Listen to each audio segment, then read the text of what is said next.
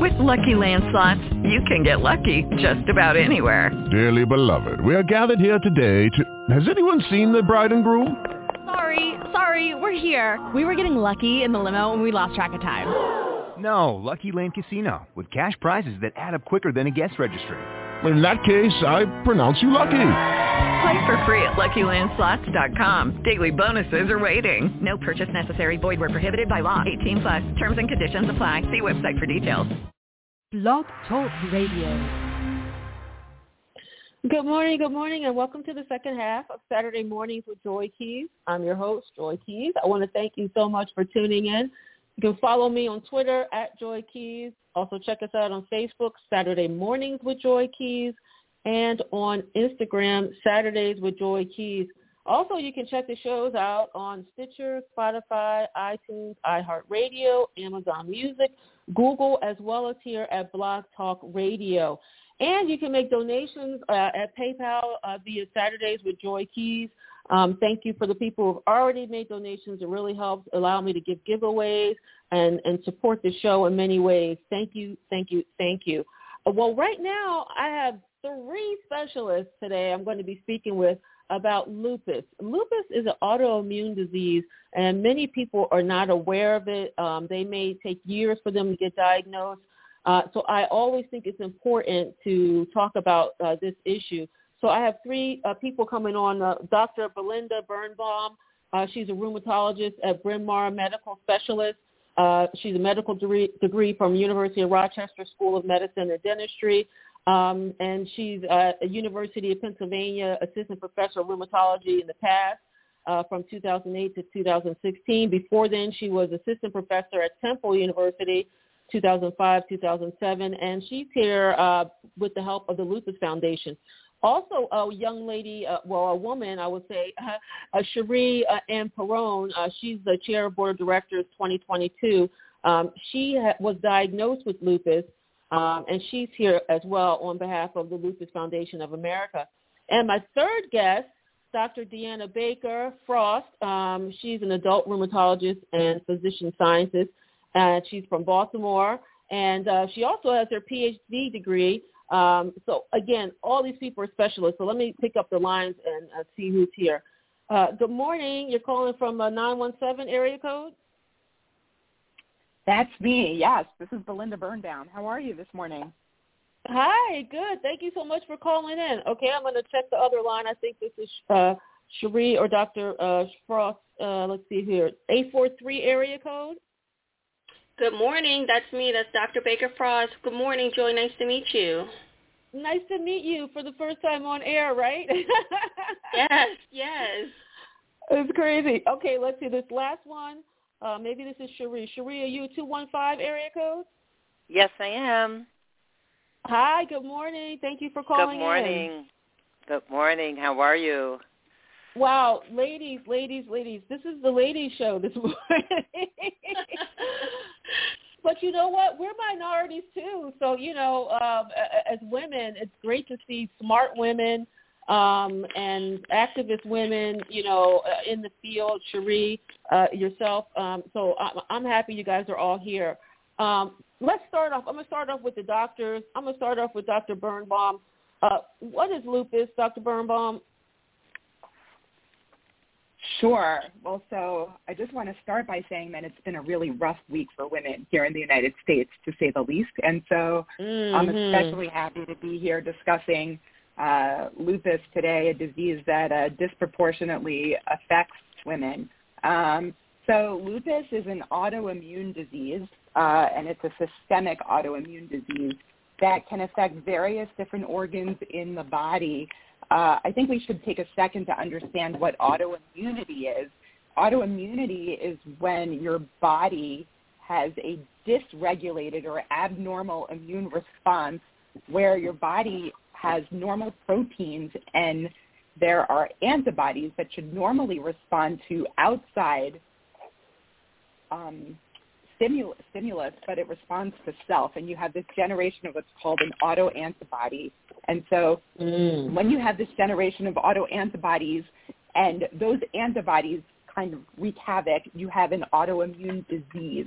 And depending on where those autoantigens and autoantibodies deposit, it can either be an autoimmune disease like diabetes, which just tends to affect one organ, or a systemic autoimmune disease like lupus, where there are many different autoantibodies that can affect many different organs. Now, Doctor, I want to go back to another doctor here, Baker Frost. What are some of the symptoms that we see in people? If we're walking on the street, would we be able to see it? Or if it's a friend of ours and we're in the home, will we be able to see what's going on with them? What are the symptoms? Yeah, that is why lupus can be so difficult to diagnose, because oftentimes you can have symptoms of lupus and it's affecting the internal organs, like Dr. Birnbaum said, but you may not see any outward signs. So in some cases, people may have the characteristic butterfly rash that occurs on the face that worsens in the sunlight. So sometimes that's a clue if people may have lupus. And sometimes they may also have hair loss. Sometimes they may develop sores in their mouth and their nose. And so when that happens, oftentimes that's a clue for some physicians that something autoimmune could be going on. Unfortunately, lupus can affect even the kidneys and other internal organs without having those signs of rashes and sores in the mouth. And so that's why it can be difficult at times to diagnose. Cherie, what was your experience with lupus? How did you know you had it? Well, that's very interesting because I was actually diagnosed in 1994, but I started to experience symptoms in 1987. And I did not present with any of that. I just had an extreme, tired, just achy, swollen joints, and pretty much that was it. And every doctor that I went to told me, at that time my children were very young, they told me that I had 2 young children, I was working 10 hours a day, I was tired, rightfully so, go on vacation, go take a nap, you'll be fine. So I had one doctor tell me that it was all in my mind, I was making it up, there wasn't anything wrong with me. So it took me 6 years to finally get an accurate diagnosis because I was misdiagnosed so many times because I did not present with any of those. I never had the butterfly rash. Initially, I did not have any organ involvement. It was just the temperature, periodic temperature up and down, joint aches, swollen joints, and just the extreme fatigue. I mean, the fatigue where you just cannot function even after 10 to 12 hours of sleep.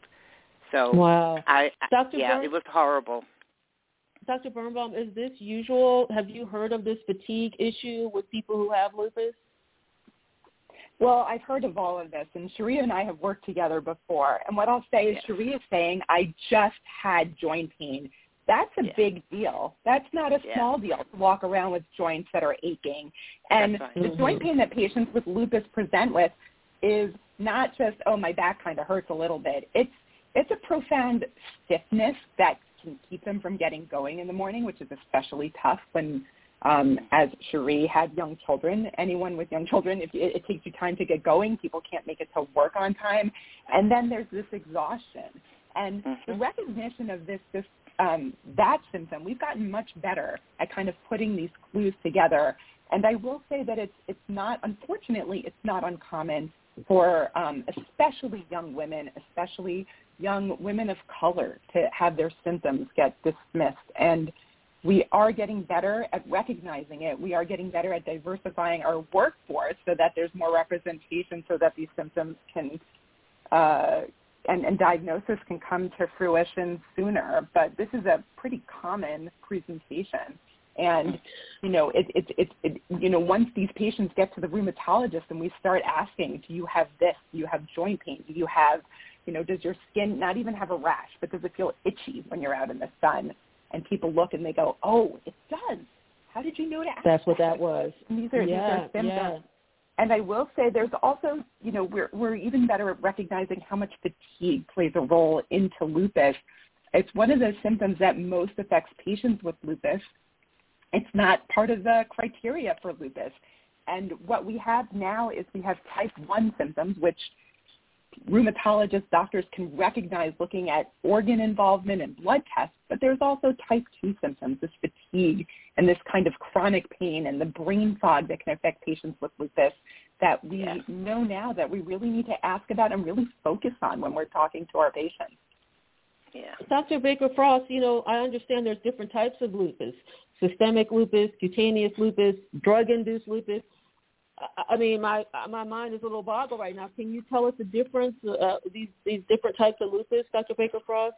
Yeah. So with the cutaneous form of lupus means that you typically have the skin that's affected, and you don't have, more often than not, the internal organs that are affected. So you may have the butterfly rash, or you could have kind of scarring that can occur on the skin, but we often don't see the organ involvement. And like Dr. Birnbaum said about the systemic form of the disease, that's where you can have skin involvement as well as internal organ involvement. And so we've gotten really good here in rheumatology of screening people to see if they do or do not have organ involvement, because that can definitely affect how we would treat and different medications that we would use. And then the drug-induced lupus is just as it sounds. Occasionally, there are certain medications that a patient can take that can cause them to develop lupus-like symptoms.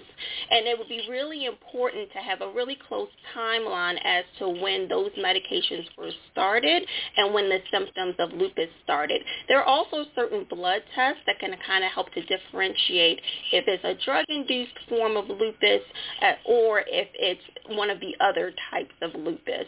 And the biggest test is to stop the medications and see if the symptoms resolve over time.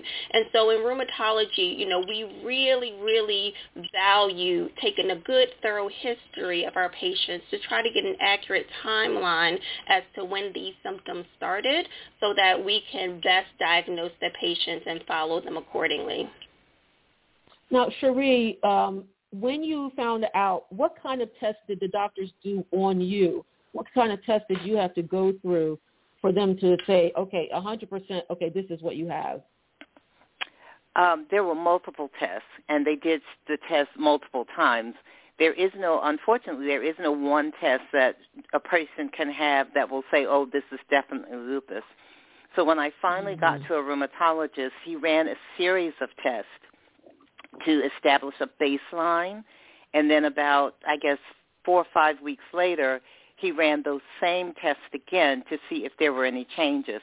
But I do have to say, this was back in 1993, 94, so there have been great strides that have been made in determining lupus. And like Dr. Birnbaum said earlier, the joint thing is major, very, very major, but back in 93, 94, that wasn't something that the doctors, and I wasn't out at a rheumatologist, was even paying attention to. So unfortunately, there are multiple tests that have to be done to determine that it is lupus. Now, Dr. Birnbaum, you talked about mostly women. Do we know why that is? Is this something related to some hormonal thing with women? Do any men get lupus? So, yes, this disproportionately affects women. It does affect men. We don't really understand why. We, of course, think that there's a hormonal cause to it, except we haven't been able to establish the exact link. We know that lupus most commonly presents in women in their what we call childbearing years, between the ages of 15 and 45 or so. But we do see lupus in men when we see lupus in children, and when we see lupus in patients over 55, and as I get closer to this age, I cringe at the diagnosis of lupus of the elderly, but we see that there is a 50-50 distribution, and same thing in younger children, that there's a more equal distribution between boys and girls when it affects kids. But between the ages of 15 and 44, we do see it more in women. When it does affect men in that age range, it does tend to have sometimes some more severe manifestations, some more severe symptoms of kidney disease and internal organ involvement. Now, Dr. Baker-Frost, we're all women here, and we're talking about this disease that affects mostly women, saying between 14 and 44. That's when I want to have a kid. Can I have a kid if I have lupus? What happens if I'm pregnant and then you diagnose me with lupus? Is my kid going to get it? Yeah, so that's where, having a great relationship with your rheumatologist is important. And I often tell my patients that we're in a relationship together, and I'm here to follow you throughout all of your life, through childbearing years, if you want to have a family. And oftentimes I have had successful patients have healthy babies while having lupus. There are medications that patients with lupus can be on, and can stay on while they are pregnant to decrease the risk of the lupus worsening during pregnancy, as well as the patients can also breastfeed while on these medications. And so we've learned a lot more about pregnancy and lupus. But what I often tell my patients is that we would have to plan. It will basically be dependent upon how severe the lupus is, how well the medications are working before pregnancy, and, really following closely with the rheumatologist. And so as we plan for these life events when possible, then it is definitely possible for patients to proceed and have happy, healthy babies without necessarily passing lupus on to their babies. Now, Cherie, I'm going to ask you this question, and it's going to sound ignorant, but people are ignorant sometimes. Is this contagious? If I touch you, because I see this rash on your skin, am I going to get lupus? And unfortunately, Joy, it is not an ignorant question, because I have gotten that question before. And lupus is not contagious. It is not contagious at all. You cannot yes, I know catch this, it but by people. Yeah. Yeah, you a lot of times I get, but you look so good. How could you have such a severe disease? That's one of the mysteries of lupus. My body is at war internally. It doesn't show externally, but it is not contagious. And Joy, if you don't mind, if I can go back to address the pregnancy issue, I actually started to have symptoms of lupus in 1987. I got pregnant in 1987, and my daughter was born in 1988. So even though I had not officially been diagnosed with lupus, my doctors do believe the pregnancy may have been what triggered, I'll say, a flare or the symptoms of lupus. So, wow. Okay. Yeah, and my daughter, thank God, both of my children are healthy, and neither one of them have been diagnosed with lupus. Does anyone in your family have lupus that you know of? No one in my family has lupus, but both of my grandmothers had rheumatoid arthritis. But I am the only one in my family that has systemic lupus. Mm-hmm. And Dr. Birnbaum, is this something, because people will say, well, there's nobody in my family. Like, where did this come from? Was it because I was smoking? I was living next to high voltage wires? I mean, what do you tell people? So we do take a careful family history, and like Cherie said, we're not just asking, does anyone else in your family have lupus? We're asking, does anyone else in your family have an autoimmune disease, be it an autoimmune thyroid disease or anything that like multiple sclerosis or rheumatoid arthritis. So there are there's a genetic component, and there are environmental things that we know can trigger disease. And so things like sunlight, things like smoking can also can help trigger the disease. Dr. Baker-Frost, so she's talking about cigarettes. What other things should people with lupus not be doing or steer clear of in terms of their daily activities in life? I always am a proponent of a healthy diet as far as, taking in, lots of fruits and vegetables. I think that's also very important because of other things that can happen as a result of lupus, causing issues with different organs. It's really important to try to maintain that. And I always tell my patients that having a good regimen to decrease the amount of stress that is taking place in your life. I tell them that stress is rarely good for anything, and it can definitely precipitate flares of lupus. So finding different outlets where you're able to relax and safe places where you're able to kind of express different issues and life situations that's going on is also really, really important as well. Exercise is also important, but again, it will definitely depend upon the type of organs that could be involved with your lupus. So before starting kind of different exercise programs or taking different supplements, I always recommend talking to your rheumatologist personally that knows you well and that are able to give better advice for your personal situation. Now, Dr. Birnbaum, we talked about there's some medicines. There's no cure. Do the people have to take a pill? Is it an injection? How often? What types of treatments are available for people dealing with lupus? So this is each patient is going to be managed differently, and each patient, we really have to look at our patient and come up with what we call patient-targeted goals, or goal for each patient.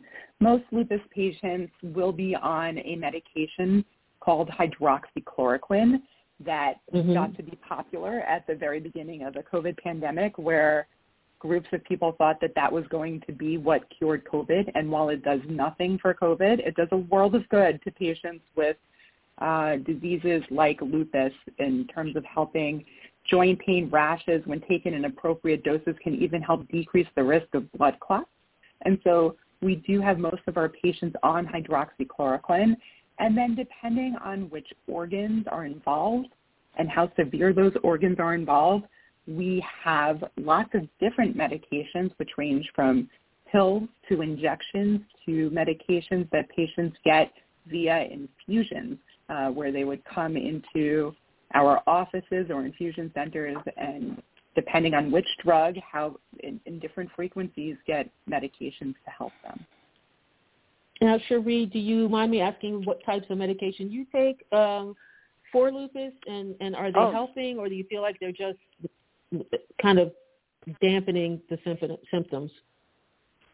I don't mind answering the question. I am on CellCept, and CellCept is not specifically for lupus, but it is a drug that is very helpful in treating those of us living with lupus that have organ involvement, because I have lupus nephritis.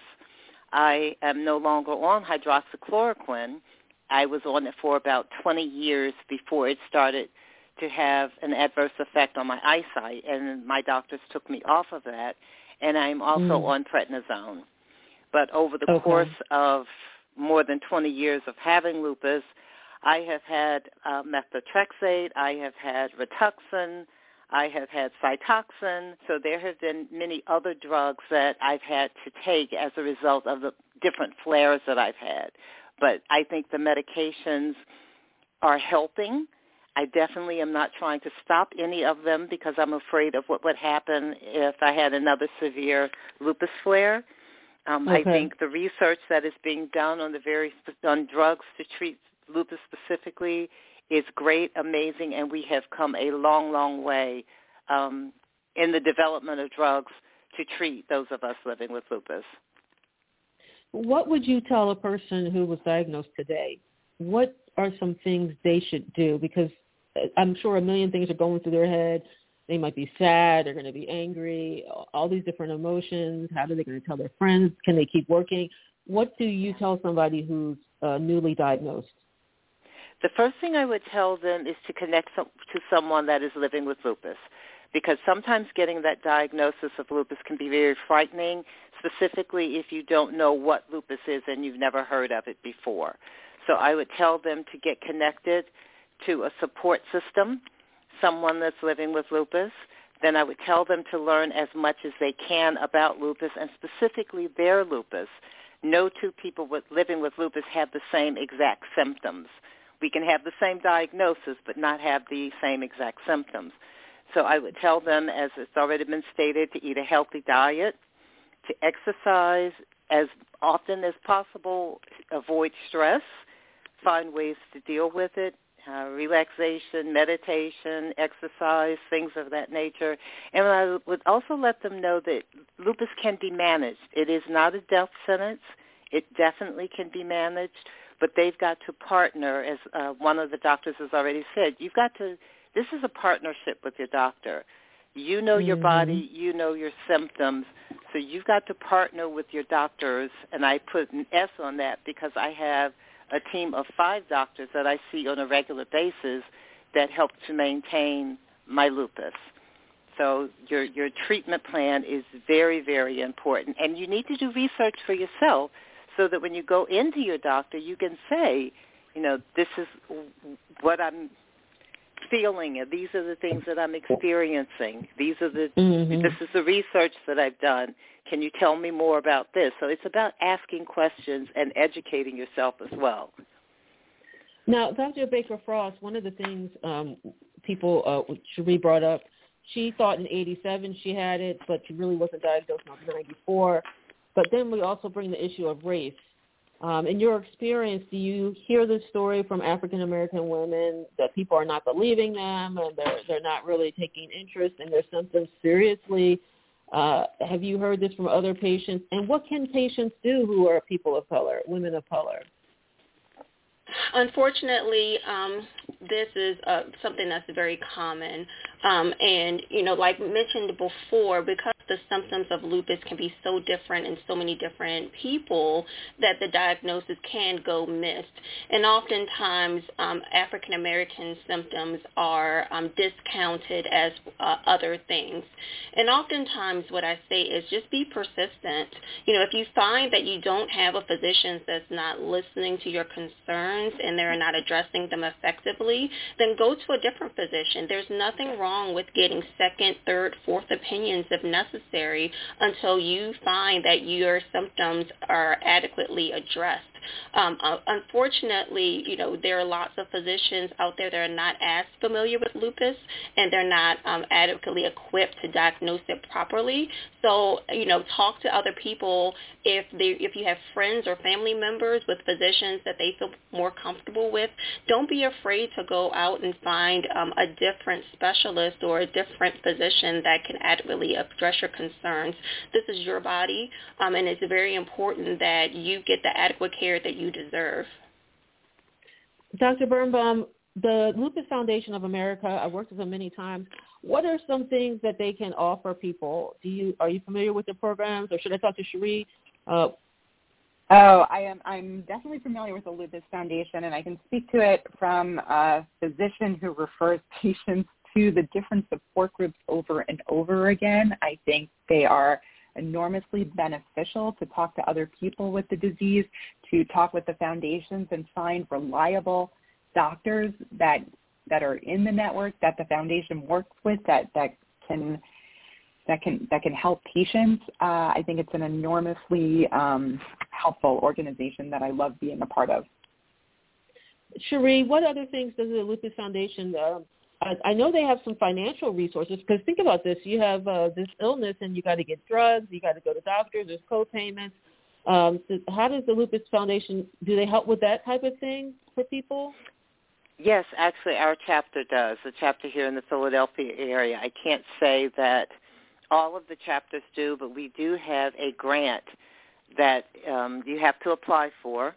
Okay. And you will get, I believe it's up to $200 for medical necessity, medical equipment, medication, doctor's appointment, things of that nature to help those of us that are living with lupus. But we do in the tri-state area have that grant available.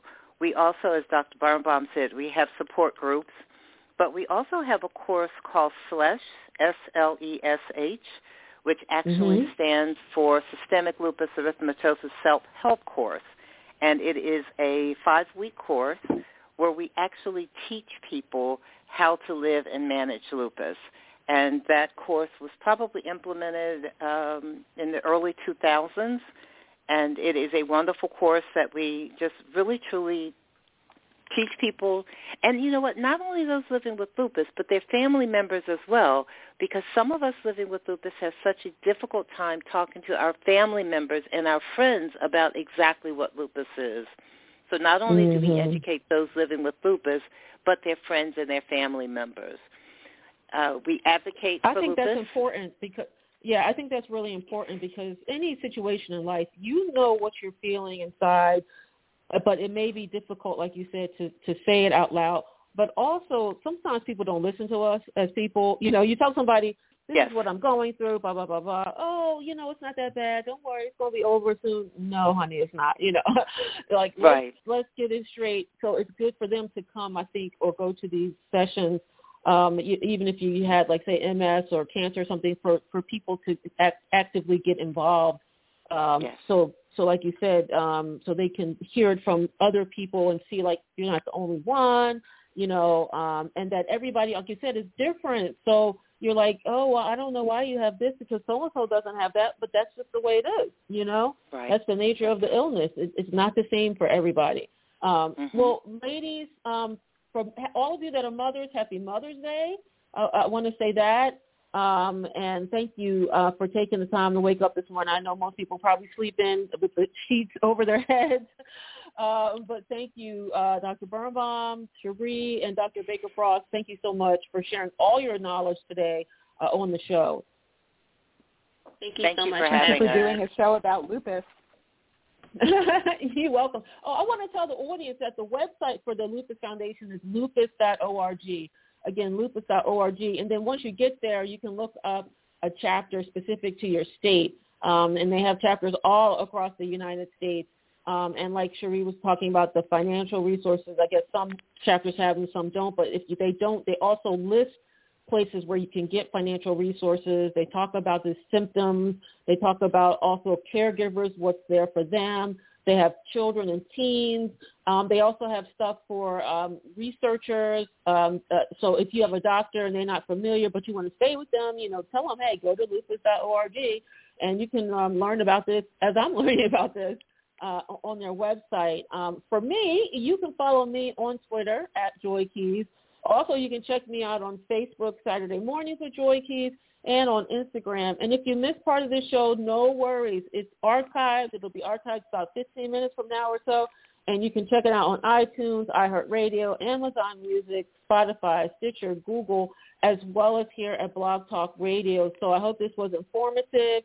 Again, thank you, ladies, and happy Mother's Day again. And, yes, as women, I don't know what your feelings are. For me personally, this is a hell of a time, and I know we got to pray, we got to light a candle, we got to, you know, go to the Capitol steps, something. But that's where I am right now. You got to vote, okay? Yes, you have to vote. A lot of primaries coming up. Please get out there. Your vote does count. Don't think it doesn't count. I'm just going to do a little speech here. People think voting doesn't count because nothing changes. That's because most people don't go vote. I know in one of our mayoral elections here in Philadelphia, only 20% of people came out. 20% people. How the hell do you think any change is going to happen if only 20% of people come out to vote? That's why you think nothing happens. And they count on that. These politicians, nothing against politicians per se. I wanted to be a politician at one point. Can you tell? But they know I only have to get 10% in this area, 15% in this area, 12% over here, because they're not coming out to vote. That's why you got to go vote. When you go vote in numbers and drones, then change happens. And these people work for us. They work for us. So that's it. Okay, I'm done. You ladies, again, have a nice weekend. I'll talk to you soon, okay? Okay, thank you. Thank you again. Thank Bye, you. Joy. Okay, bye-bye. Thank you again, everybody, for listening. And go and vote. Go to lupus.org. Learn more about lupus. They can help you out there if you have lupus or you're a friend or family person, or you just want to learn and be able to share with somebody. Lupus.org is the place to go. They're also on Twitter. They're on Facebook. They're on Instagram. Check them out. Thank you again for listening to the show. Previously, I had Dorothy Roberts talking about the child welfare system. I'm going to be giving copies of her book, Torn Apart, away. So, again, you want to follow me on social media. Thank you again for listening, and you guys just have a great weekend. Take it easy.